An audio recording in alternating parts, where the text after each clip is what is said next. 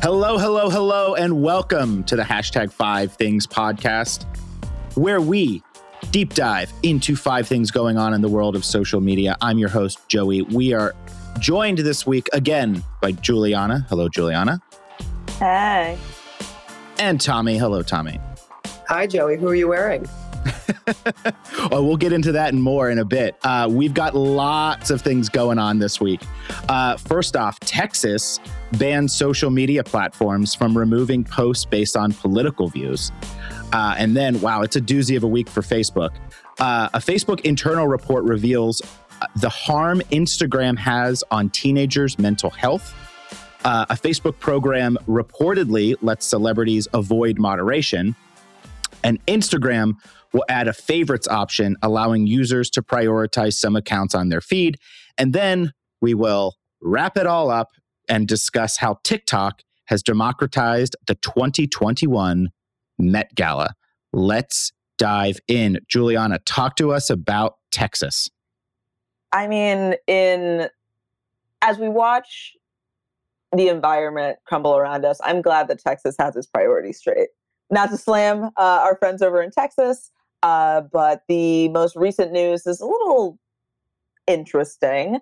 The governor of Texas signed a bill a little bit earlier this month that is banning social media platforms from removing posts because of the political views expressed in them, which I think on its surface is kind of information that we've heard a lot of in conversation from conservatives talking about the way that social media platforms behave or the type of posts that seem to be overwhelmingly monitored on social media. So the intent of the bill is that large platforms like Facebook and Twitter, they can no longer remove, play down, or otherwise moderate content because of a user's political perspective, or ban the user entirely because of a post that is related to the political beliefs. So even something such as the fact check that you might see underneath a post that has less than truth in it is the type of thing that would be not allowed as according to this bill in Texas.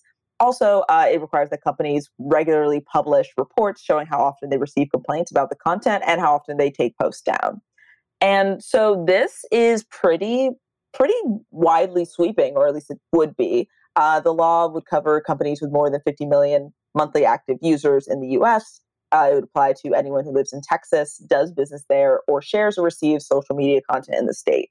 So I would say it's probably most similar to the rules recently where, for example, if you want to post a job description that's visible in Colorado, you have to show how much it's going to pay. It's something that basically, if any of the information is going to be passing through Texas, the social media platforms will have to kind of abide by these rules. Again, the point is that this is all in theory, because it is while it does abide by the kind of thinking and the desire that you have definitely seen over the past couple of years from conservative outlets and, sort of talking heads, there are obvious implications about how exactly this is going to be enforced and whether or not there's even the kind of ability of an individual who would sue Facebook to be able to discern whether or not their information is being blocked, censored, whatever have you, because of things such as misinformation or inciting XYZ, whether it's, violence or harassment or whatever have you, and trying to relate that instead to being a very distinct political belief. So it's just a very interesting kind of another chapter in the, I guess for lack of a better term, virtue signaling culture war that Texas kind of seems to be on the forefront of, or at the very least has kind of the most eyes on it because of its size. And it's just will be very interesting, one, to see whether or not Facebook, Twitter, other social media apps actually take this seriously, because it's very likely that this will blow up in a legal sense, or if it's just another kind of conversational point to get our eyes back on things that are perhaps good fodder for upcoming elections. Yeah, I mean, my thought on it is that it feels like a posture to the right to, again, like, we're doing something. But, this isn't a political show. This is a social media one. So my question to you both, we'll start with Tommy. What do you think the platform should do? Do you think this gets escalated to to the federal level, or how should the platforms react? That's an interesting question. I think the platforms, there isn't really anything that they can do. I mean, a big point of this discussion is the right to freedom of speech. Freedom of speech is freedom of speech, freedom of censorship from the government.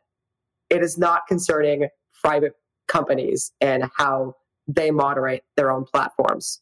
And so I think, a similar bill was raised in Florida and was struck down by a judge there.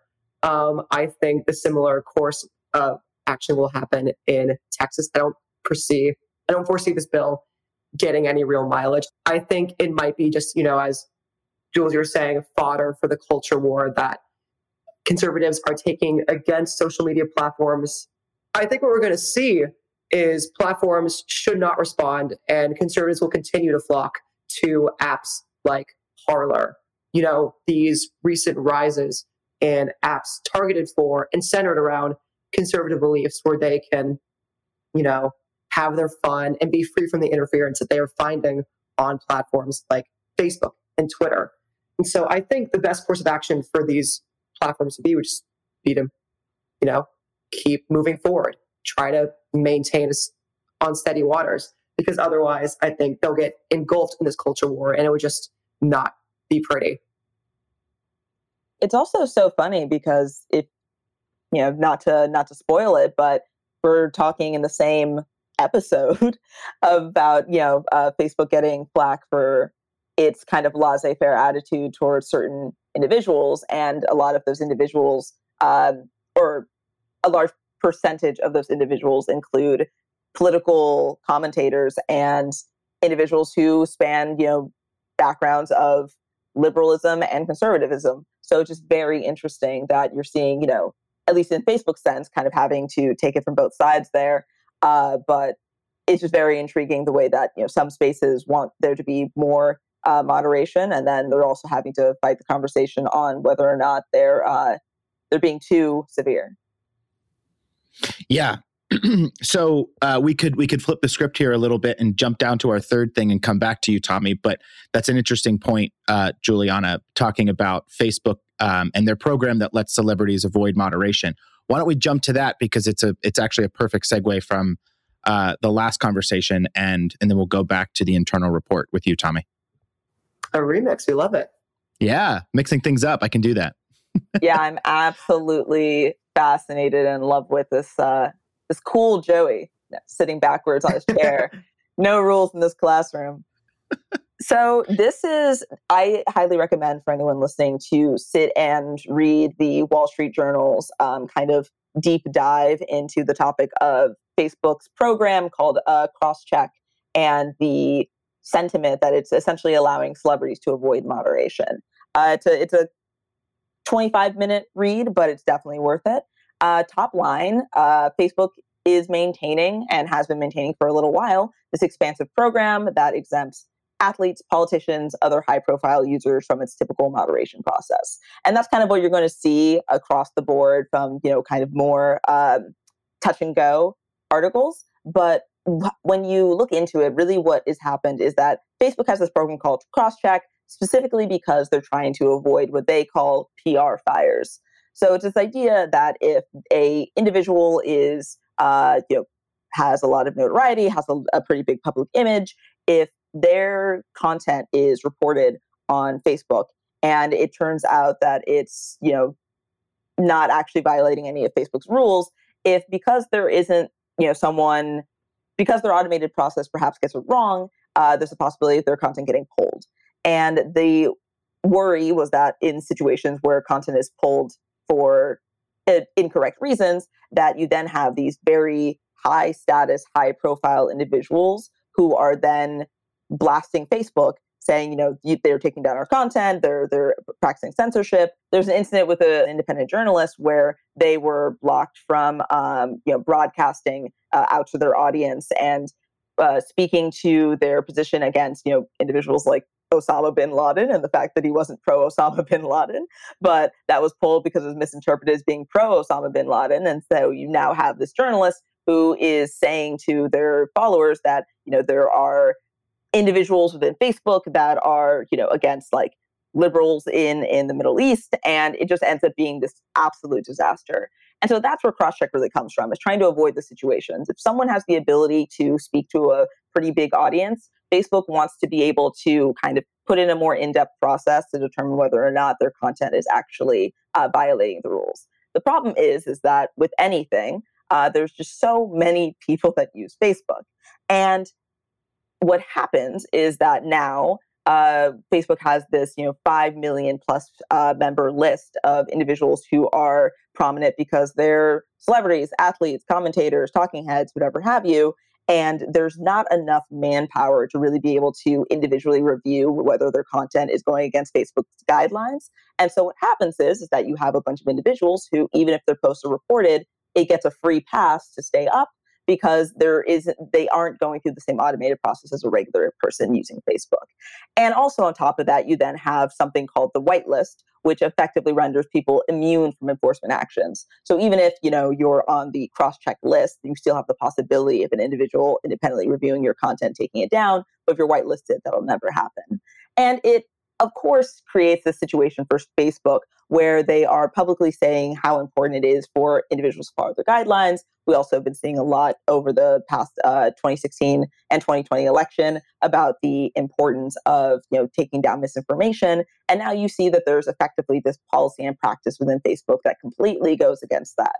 And right now, Facebook is kind of having to deal with the severity of there effectively being a VIP list that says you don't have to follow the rules of this platform. It's pretty wild, and I think just kind of speaks to the difficulty of a platform like Facebook that has so many people on it and so many things that are being said, trying to work within the bounds of essentially not trying to upset their popular friends, but also remaining true and honest to the terms of service and the belief that it seems to have of the importance of honesty, fair practice, and creating a safe space for users. Wow. So what's interesting about this is it actually does connect very well back to our first thing. Where my brain immediately goes is to the last president and his posts and how he got banned. Is this program directly responsible for how some of his posts made it out there without any sort of view from a person or even an algorithm before it went live? I mean, this is that same program. So let's just put on our hypothetical hats for a minute here. What would have happened if this program was actually operating in the way it could have been? Do you think there would have been more backlash like the Texas ban sooner?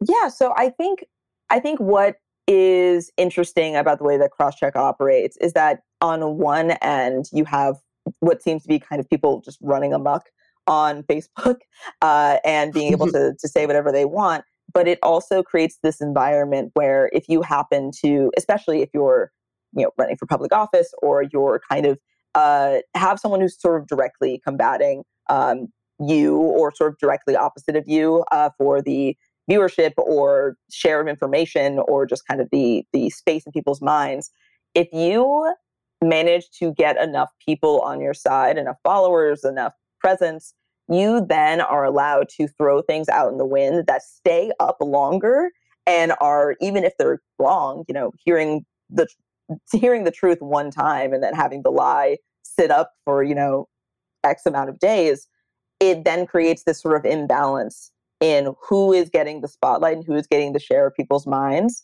because you just happen to have a little bit more clout, effectively. So it's very interesting, and you've seen it used both in favor of Donald Trump, you've seen it used against Donald Trump, you've seen it used in both ends for all, basically any person who's prominent in the space of politics.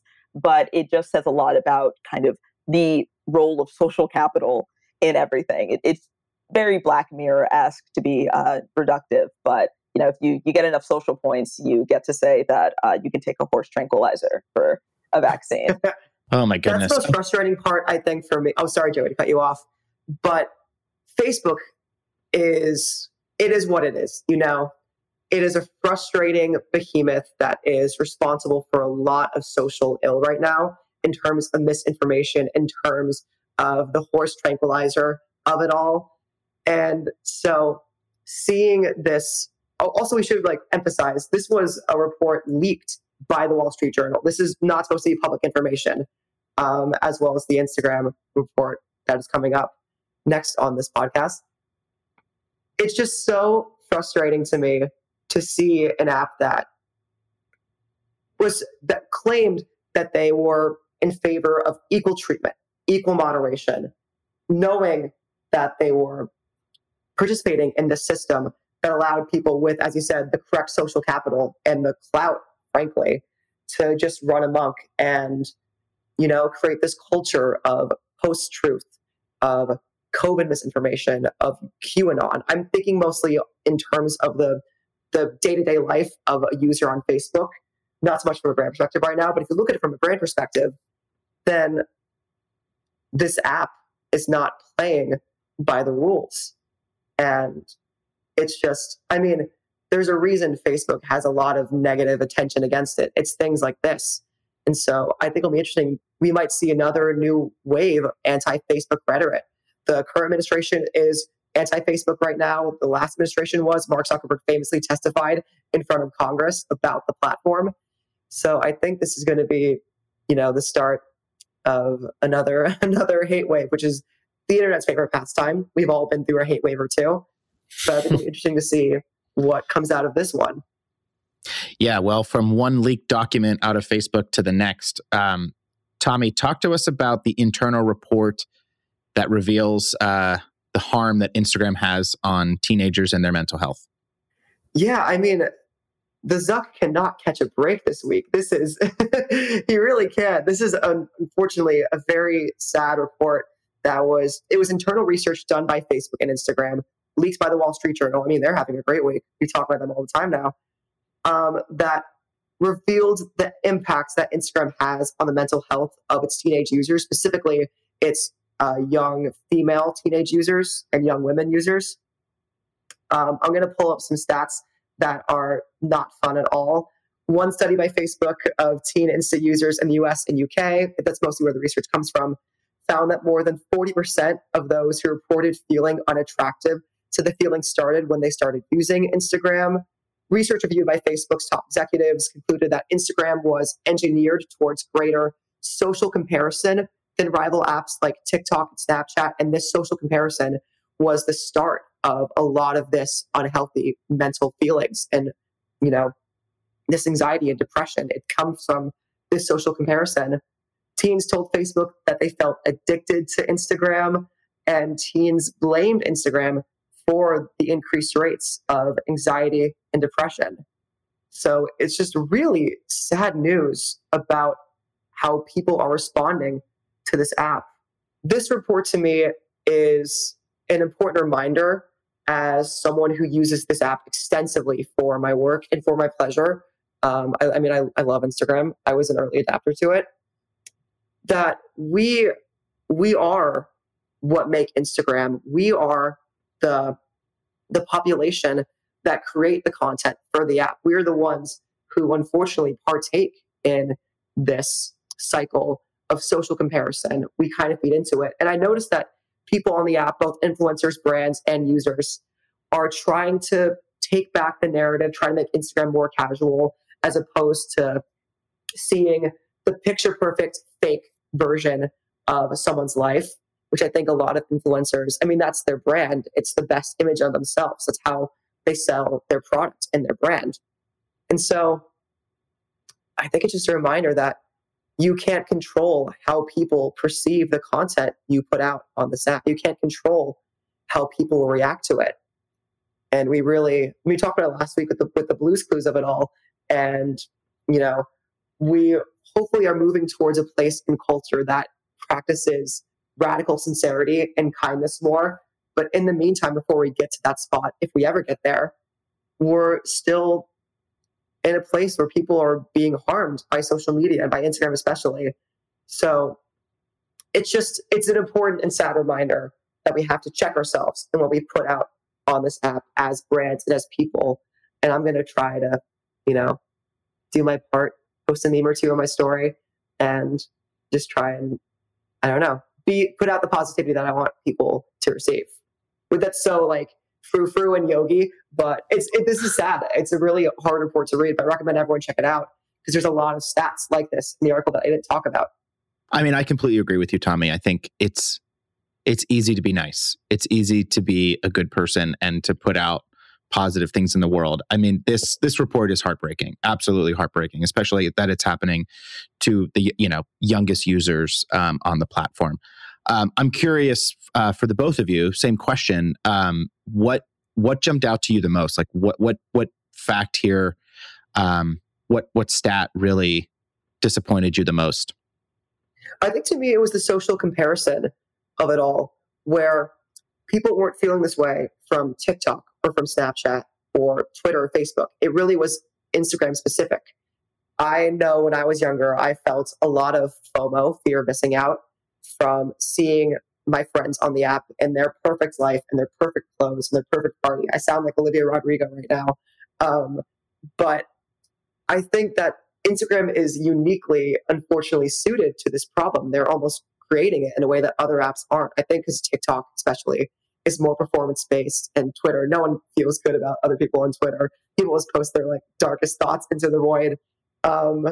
So this is a really just an Instagram exclusive thing. So now I'm interested to see how this app in particular will combat this problem that really only it's facing.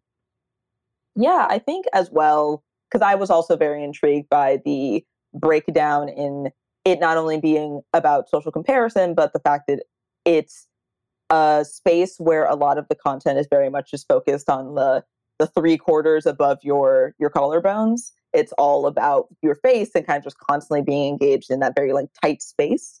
And I think it says a lot about the fact that Instagram relatively recently was talking about shifting into being more about video and being about something that's a little bit more dynamic. And I'm wondering if in trying to emphasize content that has a little bit more dimension to it, that you will hopefully see people being a little bit more raw, honest, authentic. I think the trend of the photo dump, that's a mixture of, insert thirst trap, blurry photo of your food, you falling down at a bar, is kind of a little bit of that like microcosm movement towards being a little bit more honest on it and, showing a little bit more of the layers of your lifestyle and personality. But I'm just hoping, or rather, I would love to see there being more efforts from the great minds at Zuck Inc. to just try to give it a little bit more of like a lifestyle feel. Yeah. It was interesting in the report, Senator Blumenthal was quoted and compared it to big tobacco and how, they were big tobacco was targeting younger users and that Instagram and Facebook are using the same methods. I'm curious, is there anything brands can do to help combat this? Is there any role for the brands in this this sad reality? I mean, I think it's difficult, right? Because you do see there still being the value in the aesthetic right now. That is that sans serif, very kind of polished pastel, very kind of like clean aesthetic that I don't think has a lot of space yet for something that's a little bit more true to form.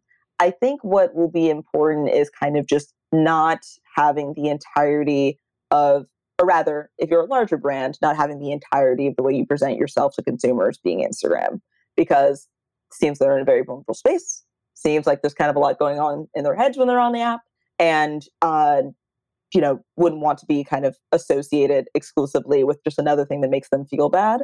And I think if you're a influencer or someone who's kind of your own personal brand, I think that there is with anything the journey of 1,000 miles, single step. It starts with the man in the mirror, all of that. Like there's nothing to be lost, I feel, in trying to be a little bit more human with your followers. So knowing that there is a kind of void within them or a very specific hurting within them, if you do have a younger audience, especially a younger female audience, to address that and be real about it and kind of give them a space where they're feelings are acknowledged. I think that would be a really great opportunity to be able to connect. Yeah. Okay, so Instagram, that we're going to lighten things up a little bit here. Instagram will add a favorites option, allowing users to prioritize some accounts in their feed. Tommy, talk us through this update. Thank God, a nice bit of news for the Zuck Inc. That's how I'm going to call it now. Thank you, Jules, for that. Zuck Incorporated. So yeah, it's basically, as you said, Joey, Instagram's adding a new feature, favorites, that allows users to categorize accounts as priorities. So that way, the posts that you prioritize will land higher in your feed. That's basically all there is to it. But I think this is a really great step forward for Instagram. I know that people have felt that the app, with its new algorithm, with its non-chronological algorithm, has sort of lost its way in, the trying to make reels happen in the online shopping, in all of that. So this is a way for people to take back control over their experience on Instagram. And so it's a very small thing. It's simple to do. It just makes your timeline more you. And so I think people will start to use Instagram again as a way to engage with friends, engage with the brands you want to see. I mean, I follow 700 people on Instagram, probably 800. I'm not sure right now. Now I get to prioritize the accounts I want to see, the meme pages, the friends, the brands I love, the aesthetic of. So I think it's just a really small, good step forward for the brand that allows people to take back control of their experience. And people think they have a greater part in their experience, and people love feeling they have control over something. So I think it'll be interesting to see how people respond to it. Yeah, I think it'll be cool. I mean, I felt like the people I interacted with the most on Instagram tended to be at the top, and that was already happening. But it sounds like this is more something that I can curate, which, again, just makes the experience a little bit better. Okay, I think that was an easy update. I just think, kind of in the same way when Snapchat released that or had that best friends, feature, and it kind of showed who was tracking who. I can't wait for the just swarm of people talking about when they go through your Instagram and find out your ex is on your favorites list. So I'm here for some new content. I want beef. Yes. All right. Well, let's take a step away from Zuck Incorporated. And now we will get into this is a Zuck heavy episode. It has been a Zuck heavy episode. All right, let's take a step away from him for a moment and talk about TikTok, talk about the Met Gala. Juliana, tell us how TikTok has democratized the 2021 Met Gala. Yeah, it's great. I feel, if you've gotten this far, if you ate all 3 of your vegetables about the demise of culture, then you get to have 2 pieces of dessert.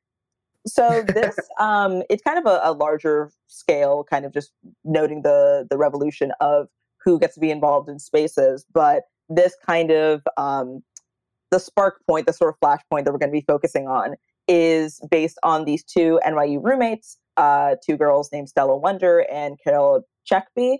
Apologies if I mispronounced that, who shared this kind of mutual love for the Met Gala. And just something that they were interested in once the 2021 theme was released was to start writing down the predictions, both of who would show up and, crush the theme, who would probably miss the mark, and kind of all of their just predictions that come with coming to an event that has a very sort of specific goal in mind, but also has a long history of people not maybe showing up with that goal in mind. And they were just so kind of in love and fascinated by their own passion that they documented it all on TikTok.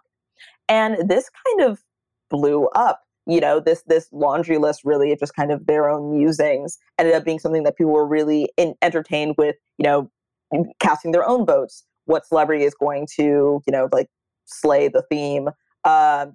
Who's actually going to show up? You saw that there was almost 565,000 likes, 2 million views, people kind of wanting to take the TikTok and move it into a spreadsheet, and all of this kind of this universe that launched out of just 2 girls wanting to talk about a fun little cosplay night for celebrities. And what was really kind of interesting about this, And I think what this is really indicative of is the fact that the Met Gala, as you can probably guess from the name, is one of the many things that kind of thrives on exclusivity. There's a lot of spaces where there's still the longstanding pride in there being gates and gates on the gates, and that the common folk aren't really allowed to participate. And the fact that this was a opportunity or a situation where you had 19, 20, 23-year-olds being able to sort of cast their vote and remark upon the movements of the celebrities and the elites and people who are kind of expected to be a little bit more untouchable, or those on the stage and not those in the peanut gallery. It's very interesting because I think what it shows is that idea of there still being these kind of like these gates, this exclusive world where the common folk aren't allowed to participate, there's no longer really a thing. You even saw when the Met Gala actually happened, Lil Nas X, who is, in Generation X, was posting pictures from the gala, a space that's actually meant to be like phones off. You're not supposed to share anything that's going on once you actually get inside of it. And this younger generation, just that isn't something that's attractive to them. Gaslight, gatekeep, girl boss, that slogan, that kind of like meme that exists within TikTok, it's to emphasize the fact that not feeling as though there's pride in not allowing people access, that's not really something they participate in. And, you see this here in the space of the Met Gala, but you also saw it with like Bama Talk.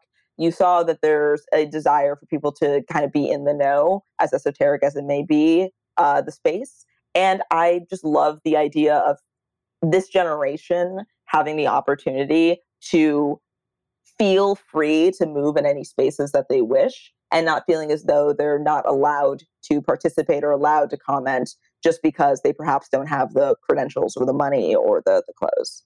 I love that. And I love this. I think this actually, it reminds me of earlier at the very beginning of 2021, the TikTok musical that happened. It's just, it's taking the platform and expanding it beyond what the platform typically can do. And yeah, I think it's awesome. Tommy, what was your take on the Met Gala coverage?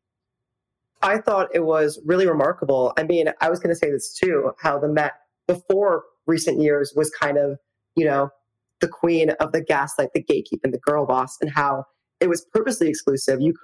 There's no phones, obviously, but this is the first year they actually ever live streamed the red carpet on Twitter. Before, it was just that you saw photos of it later in the newspapers, in Vogue, and other fashion publications. But now we had Keke Palmer killing it on the mic all night, and we got really unprecedented access. I think what's interesting this year also was the amount of influencers at the event, and I think the discourse around it. Emma Chamberlain aside, people generally liked her look and thought she was quote unquote worthy of being there, where they complain about Addison Rae, they complain about TikTokers who they thought didn't deserve to be there. Addison Rae, like her or not, has 84 million followers. She is a capital C celebrity. And so I think this is the start of the wave of Gen Z and people who gain fame and notoriety from social media taking over these prestigious events that weren't always welcoming to the common folk.